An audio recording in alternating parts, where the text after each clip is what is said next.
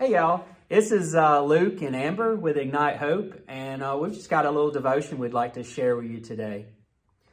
In Mark 2:17, Jesus said, "Those who are well have no need of a physician, but those who are sick. I did not come to call the righteous, but sinners to repentance." That verse reminds me of, so I might geek out just a little bit for a second. I've been studying herbs for the past couple years, and I'm by no means a doctor or anything like that, so take what I'm saying with a grain of salt. But with my study of herbs, it just fascinates me. Like, God puts a plant for just about every ailment we have. And that's why I got into studying herbs, because it just shows me how much God loves us, that He would make sure that we have things here on earth that would heal our physical ailments, while His Word heals our spiritual. But He kind of gave this to me the other day when me and Luke were talking about something completely, it was something totally different. How it works. But so over-the-counter meds, for like NyQuil, for example, you buy that when you're sick because you can't sleep, so it helps you sleep, and it helps you to keep from staying up all night coughing and all that, but it just masks your symptoms. It doesn't actually take away your actual sickness. It just puts a Band-Aid on your symptoms so you can sleep. Herbs, on the other hand, what I learned is they work better whenever you take them over a long period of time, and in smaller doses over a long period of time. So they work with your body to ramp up your immune system and all the systems that God put in our body to work naturally. They work with your body to heal the actual root problem. And that's what Jesus does for us. The things that we try to mask, we all have things in our life that we try to put a Band-Aid on, and we try to find our happiness through man-made things, just like the over-the-counter meds are man-made and the herbs are God-made, and they work with our body. And a lot of those things only change our outward appearance too. Yeah.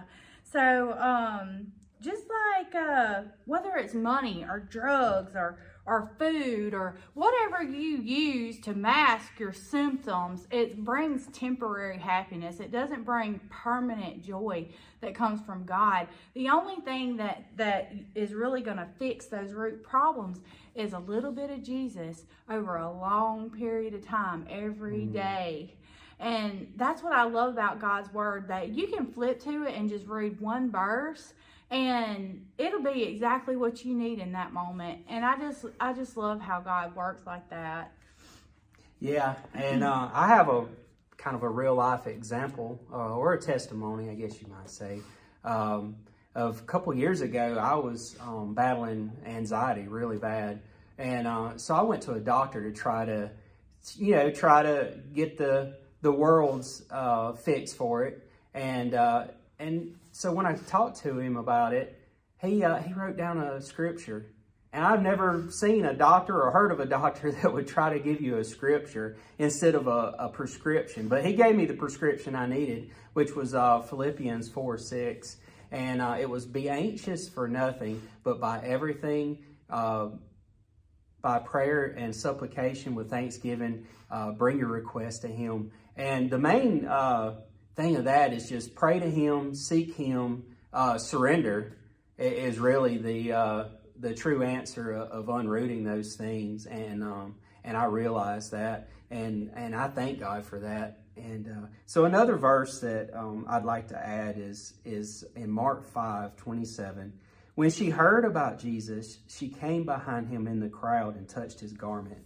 For she said, 'If only I may touch His clothes, I shall be made well.'" Wow. So that we have to be intentional in seeking Jesus for everything, and through surrender, and if you ask Him to uproot those things, He'll show you. Yeah. And just repent of those things and ask Him to pull that stuff out of us. Yes. And He will. because He loves us. I just love that word intentional. Being Yeah. intentional about your actions and about seeking God. That's so good. Yeah.